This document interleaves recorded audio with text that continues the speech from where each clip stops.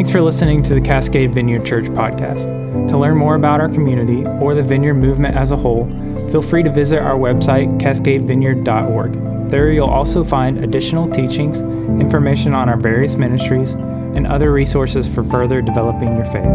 We'd love to have you join us for worship. Enjoy this message.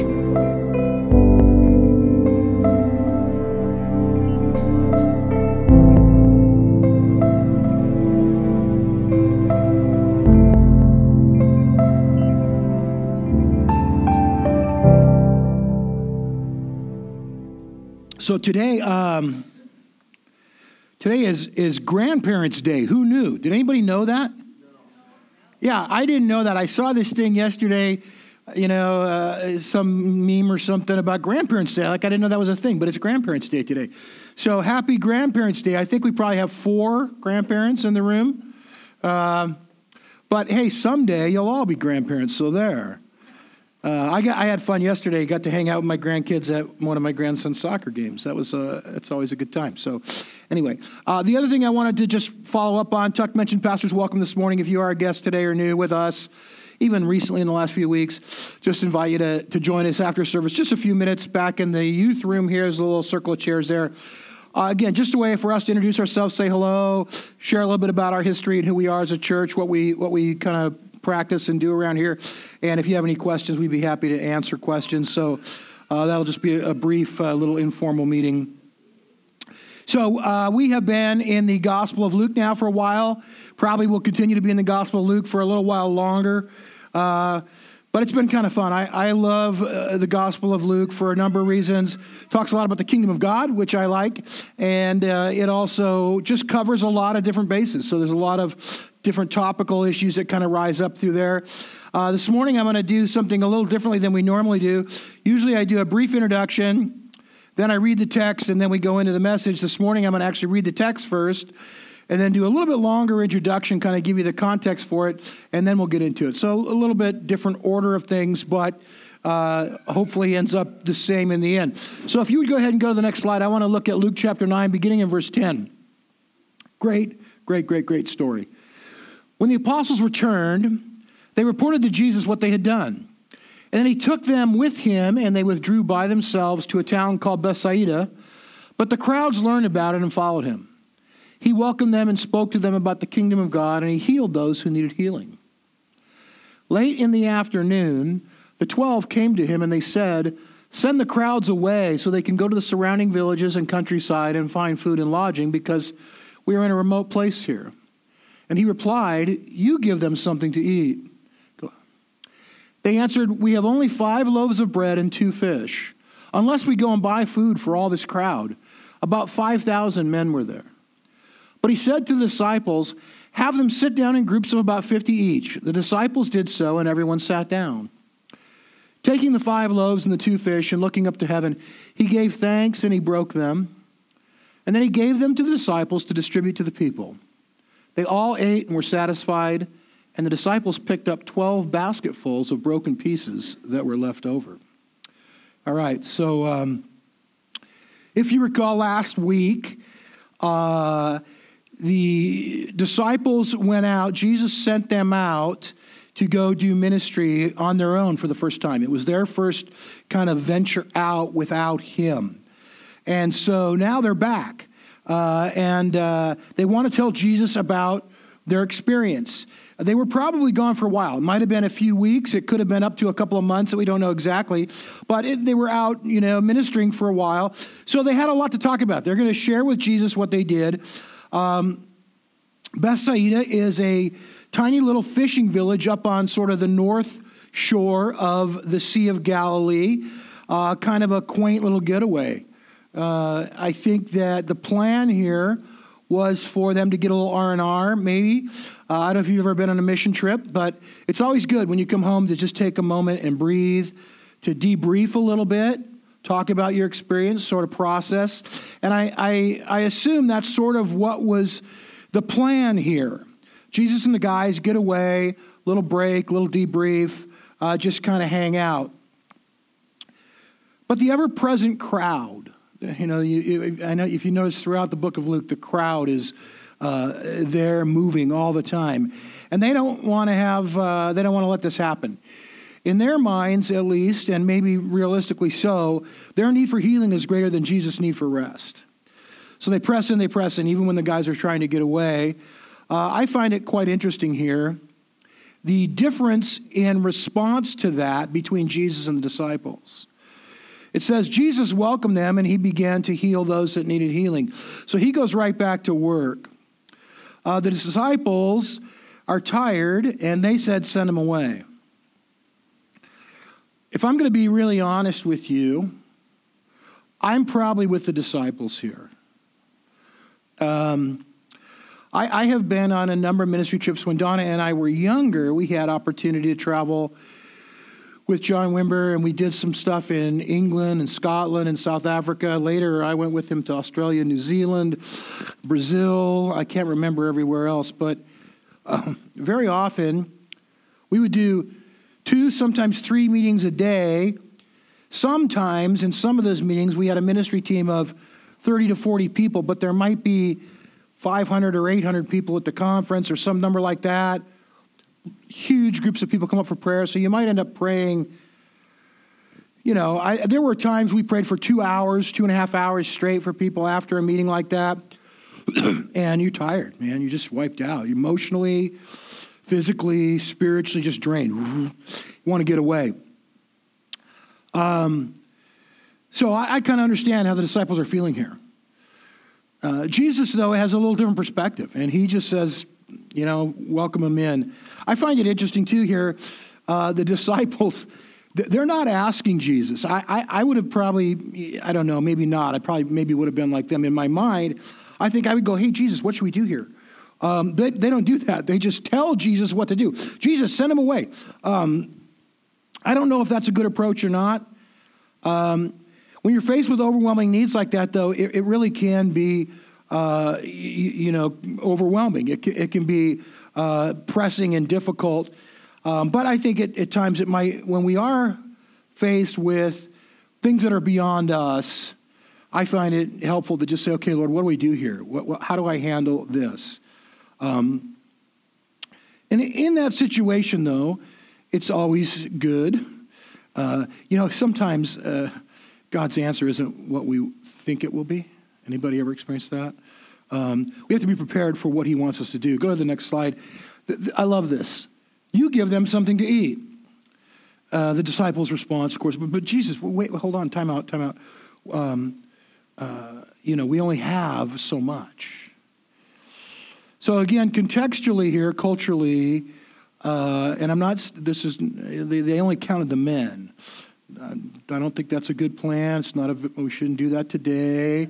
Equality for all. I was thinking about this morning, the whole, with the soccer team and everything and the disparity in pay. We pay our female members of the worship team the exact same amount we pay the male members, just so everybody knows. Exact same amount. Right? Is that true?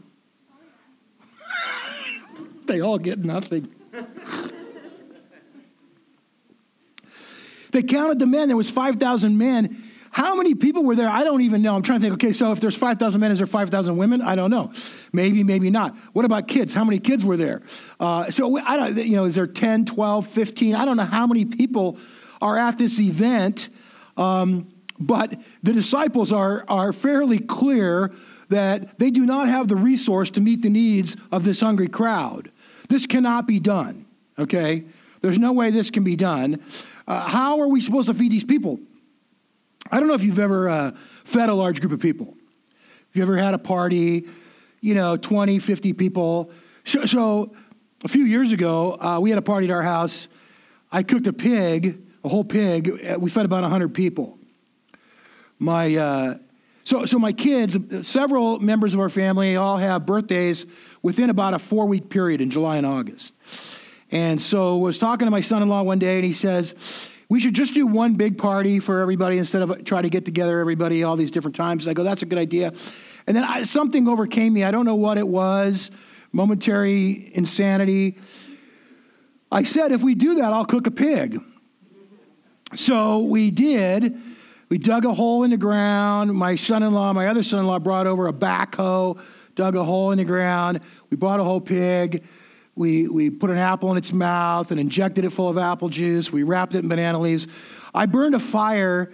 We burned my son works with a friend of his who does trees, cuts trees, and he brought some white oak. We burned a fire in the pit for 2 days. 2 days. We had the coals building up, lowered the pig in, cooked it for another day. So my point is, it was a ton of work. We fed 100 people, but the process took about 3 days. It was huge. And we did feed about 100 people, nowhere near 10,000 people, just by comparison, okay? I said last week, Jesus here there's a contrast going on between the old Israel and the new Israel, Old Testament, New Testament. And if you look back to Exodus 18, the children of Israel are moving towards the promised land, but Moses is leading them, but they have stuff they need dealt with. They have issues and problems they want to talk to him about. He's overwhelmed with what to do. And his father-in-law says, look, do this, break them down into small groups and set them down in groups, and then you deal with them one group at a time. And so Jesus really mirrors that here. He tells the disciples, there's a lot of people here, break them into smaller groups and have them sit down. I want to say this. He does not want them to just be fed. Jesus could have said, tell them to line up. You know what I mean? Just have them line up. But instead, he said, I want you to break them into small groups. He really wants them to share a meal together. He's really here illustrating and preparing for what, kingdom living, really. Dynamic of, there's something about a small group or whatever when you sit down together for a meal. There just is. There is a dynamic of fellowship and unity and community that happens that doesn't happen otherwise. And that's why we announced small groups this morning. That's why we do small groups. It's important because, look, if we come on Sunday, we have a corporate worship experience together, which is always really nice, which was great today, by the way. You guys did such a good job. I just love that. We get to hear some fantastic teaching. And we have an opportunity for prayer at the end, right? So those are all good things, but it's not complete. It's not a complete picture of fellowship because we really don't have that opportunity to know each other and to get to know one another and really to know and be known, to share your heart and to really open up and just really engage. And so that's why it's important to have groups outside of this. And I think that's what Jesus is focusing on here. So he has them sit down in groups, and then he takes the little bit of food that the disciples have, he gives thanks, and then he gives it back to them. And I don't know if you guys pray before a meal. Sometimes we do, sometimes we don't. But if you do, that's the impetus of that. That's the origin, And really, to me, it's just cultivating a heart of gratitude. I think if you pray for your meal 3 times a day, you give thanks, you're just reminding yourself 3 times a day to be thankful. That's really the heart behind that. I love this passage. This is one of my favorite passages in all the Gospels. And this is why. Because Jesus takes the food, he prays for it, he gives it back to the disciples, and then they distribute it to the people. So the question in my mind is, when and where exactly, in whose hands did the food multiply? And we don't really know. It's a little unclear. My suspicion is Jesus gave them back exactly what they gave him. And he passed it on from there. And it was multiplied in their hands. And I just believe that's how God works. He invites us into a process with him and allows us to participate in what he's doing. So that is the introduction. So go to my next slide, if you would. We only have is our title this morning. We only have, and it's a mindset that we want to press through. So I'm going to pray. The rest of the message will only take about an hour. I'm just joking, sorry. Lord, thanks for your word. And just help us to receive from you today and to really grow in our ability to trust you and to have faith for you, to take care of those things that we see around us that need a touch from you. Amen. So a few things about this passage. First thing is this. This is a miracle. Okay, this is a full-blown, real-life, real-time justified, qualified, whatever. This is a miracle. However many people were actually there, and again, I don't know, it was a lot, somewhere in excess of 5,000, maybe double or triple that amount. They did not get full off of 2 sardines and 5 pita breads. That just didn't happen. This is a miracle. Go ahead and go to the next slide, if you would. I read this book about a year ago called Miracles by Craig Keener. Keener is just a wonderful author and theologian. He's one of my favorite New Testament theologians. And that's not a dual image there. The book is actually 2 volumes. It's about 1,200 pages. About 150 pages are footnotes. But I read the whole book and most of the footnotes because it was so enthralling. He documents the history of miracles throughout the church, beginning in the New Testament and moving forward all the way up to the present. And actually in his later chapters, there's some mention of vineyard churches and things that happened in vineyard meetings in there. But it's very engaging and very enthralling and very interesting just to read the reality that throughout the history of the church, people of God have engaged with God in his ministry, and he's done miracles. He did it then, he could do it now. And it's something that we need to keep in mind. I find it interesting, let's say funny at times, when I talk to people periodically, not often, but sometimes you talk to somebody who, they say, yeah, I believe in Jesus. I think he was a historical figure. He was a real person. But he wasn't God. That's ridiculous. So he was probably he was a wise teacher, you hear sometimes, or he was a great prophet. He's one of the great prophets. And I'm going, okay, let me tell you something.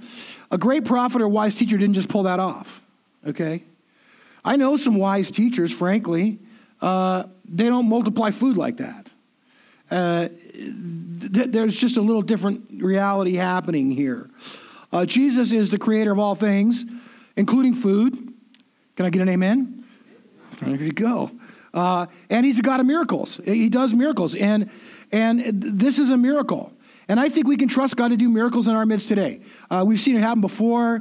I won't go into all of them right now, but I'm blessed by what I've seen God do in our little fellowship here. Another thing about this passage that I find very encouraging is that it has what I would call eschatological significance, which means that when the kingdom breaks into a situation, we get a little glimpse of what it will look like when the kingdom comes in its fullness. We see an image of when somebody is healed, the kingdom of God breaks in and heals that person. We see an image of what God will do when his kingdom comes in fullness, when everybody is healed. And one of the things that will happen when the kingdom of God is with us completely and fully is this: nobody will be hungry.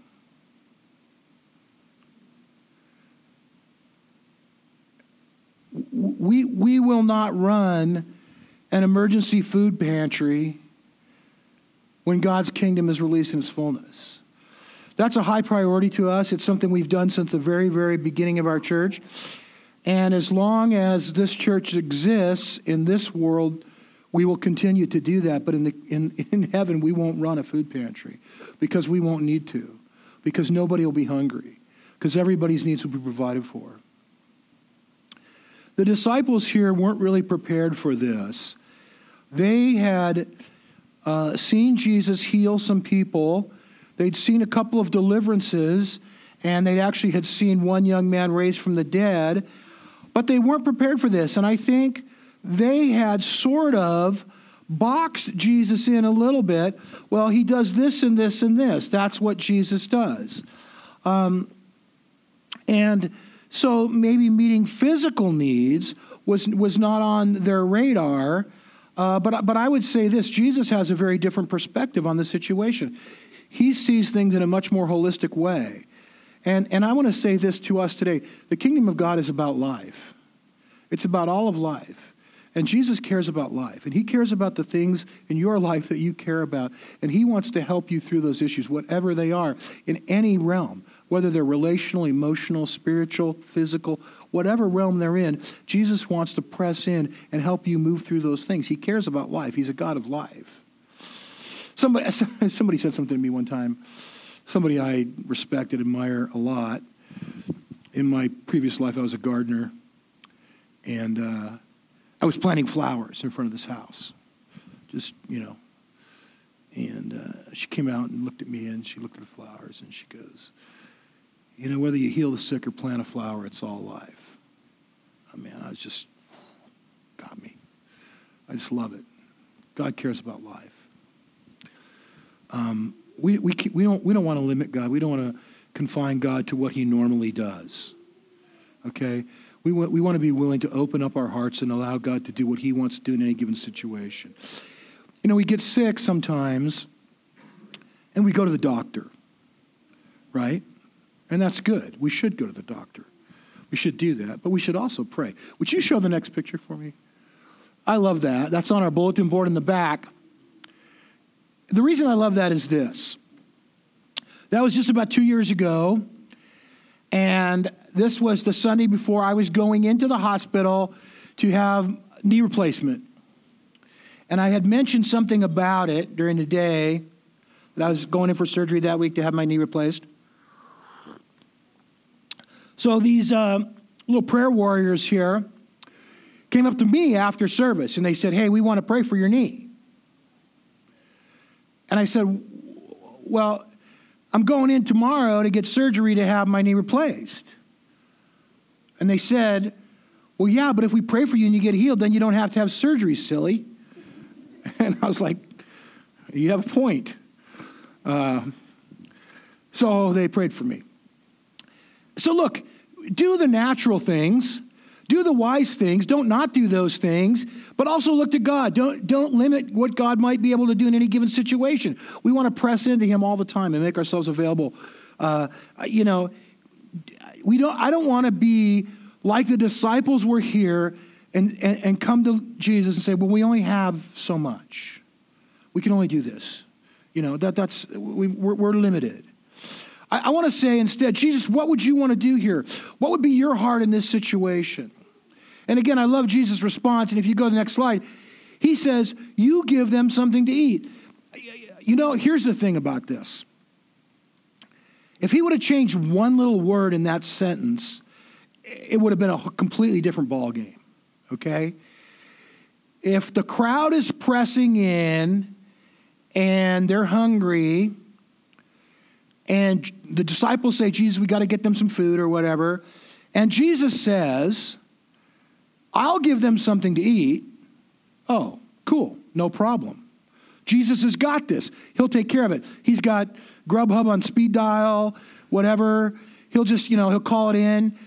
I'll give them something to eat. They're thinking, okay, cool. Jesus will take care of it. But he doesn't say, I'll give them something to eat. He says, you give them something to eat. He pushes them into the mix a little bit. So here's, I think, something that we can take away. There are some problems in our world today. Amen. That's my boy. There are problems in our community today. Homelessness has become an issue in Portland. Anybody notice that? I read an article recently, and I forget the statistics, but the effect of it was that the homeless population in Portland has grown exponentially just in the last few years. I think if you drive around town at all, you're aware of that. So homelessness is an issue here in our community. Hunger is an issue in our community.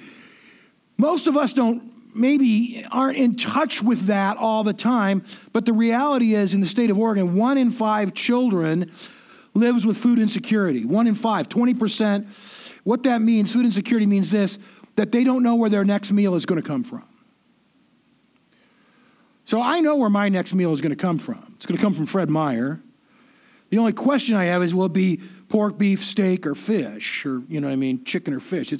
But 20% of the children in our state today don't know where their next meal is going to come from. That's an issue. Racism is an issue in our community. Whether or not we want to acknowledge that, the reality is it is. And if you watch the news lately and you see these protests and counter-protests going on, I don't care what you think people are standing for. Behind all of those things is racism. And so We don't deal with other issues as much as other places. Clean water is not as big of an issue here as it is in some parts of the world where I travel.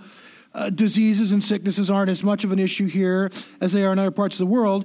But the reality is there's a lot of stuff out there. There's a lot of issues, a lot of trouble, a lot of problems in our world. And sometimes our mindset becomes, somebody should do something about this. I see little reports on the news. You watch the local news in the afternoon or whatever. The homeless thing comes up. Somebody should do something about that. Where is Ted Wheeler? Where is the? Why does and somebody needs to clean this up? Somebody needs to take care of these people. What are we going to do? How are we going to have the money to do that? And the underlying sort of mindset is it's the government's job, right? It's the government's job. But the issue is we can't agree on how the government should take care of it. Somebody says, well, give tax breaks to the rich and create better programs. Somebody else says, no, tax the rich and, feed the poor, whatever. Who's right, who's wrong? The reality is they're both wrong. I have been looking for, that section in the New Testament where it talks about us commissioning the government to take care of the needs in our community, and I have not been able to find it. It's just it's escaping me. The reality is these are our issues. I mean, church,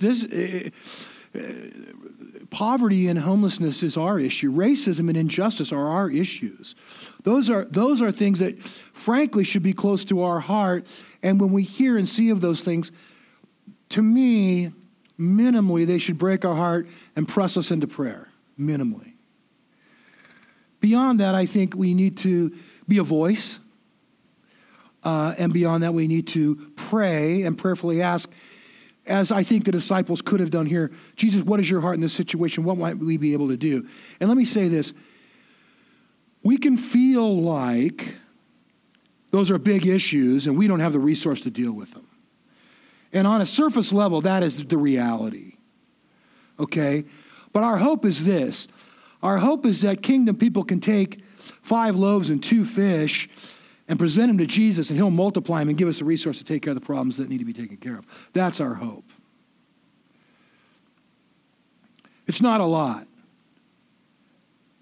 but it's something. If we take what we have and we do with it what we can, we trust God then to fill in the gaps. And that's how it's supposed to work. Let me say this. I've been at this a long time. We will never have enough resource to manage the situation in front of us, whatever it might be. God doesn't do it that way. He's going to give us enough to trust him to multiply it. That's how it works. And I've seen it happen 1,000 times. You think I have very little. I don't know what I can do. I pay my bills at the end of the month. I got $100 left. That's it. Well, so give $5 and see what God might do with it. Volunteer 1 hour or 2 hours and see what God might do with it. Trust God to multiply what we have, and we'll see amazing things happen. Go ahead and go 2 ahead. One more. Go one more. I love this. They all ate and were satisfied, and the disciples picked up 12 basketfuls of broken pieces that were left over. Jesus took what they had and he multiplied it in abundance. We trust God. We share what we have. He multiplies it, and we have an opportunity to partner with him in seeing his hand at work. That's how it works. It's amazing to me,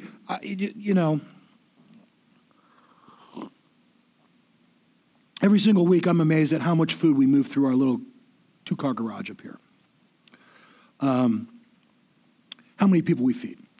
Because we don't have a lot of resource. But God blesses our efforts. He's blessed what we've done. He's blessed us with partnerships. So God bless Oregon Food Bank. God bless Natural Grocers and some of the other vendors that help contribute. God bless Christ the King. They support our food pantry every month. And so we take very little, and it goes a long way. So every Thursday, Mike Crane and I go to Oregon Food Bank and we pick up our order. And it's always about the same amount. So what happens is Michael Jordan places the order earlier in the week. And on Tuesday or Wednesday, usually, I get a text from Michael with the order. and it's got the order number and then how big the order is, and it's always roughly the same. It's always right around 1,100, 1,200 pounds. Sometimes 1,400 pounds, that's a big order. 980, that's a small order. But it's always roughly in that area. So about 4 weeks ago, I get my text from Michael, and he goes, hey, the order this week is pretty big. It's like 2,900 pounds. And I go, well, that's not pretty big. That's twice the size of normal. And that's what I'm thinking. Now, that's before we do what we call shop the dock. So when we get there, we have our order that's prepackaged and waiting for us. But we also go in and we pick up milk, dairy, bread, produce, potatoes, onions, bags of carrots, apples. That's all in addition to the order. So I'm looking at this. I'm going, this is going to be over 3,500 pounds before we're done. So on that particular day, as it would be, Mike Crane was out of town, so I had to go by myself. So on the front end, that's not a big deal because when I go to Oregon Food Bank, I just back the truck up into the dock and a little guy with a forklift comes down, goes and drops it right into the truck. Beautiful. Love that. I come here to unload and guess what? We don't have a forklift. So that particular day, we had a couple other of our volunteers were gone. Candace Stevens was here. So Candy and I are unloading 3,500 pounds of food and I'm cursing Michael under my breath. What in the name of Sam Hill were you thinking? So go to the next slide. That's the order that day, 3,500 pounds of food in the back of this truck. Now go to the next slide. Here's the point. That's the bill. $28.50 plus $3.60, $26.27. God takes our efforts when we say, hey, we're committed, we're going to do this. Every Thursday, come hell or high water, we're going to give food to the poor. And I'll tell you this, in the history of our church, we've had to cut back on other things, cut back on salaries. We're in this building because we couldn't afford the building we're in. We've never, not one time ever not done that.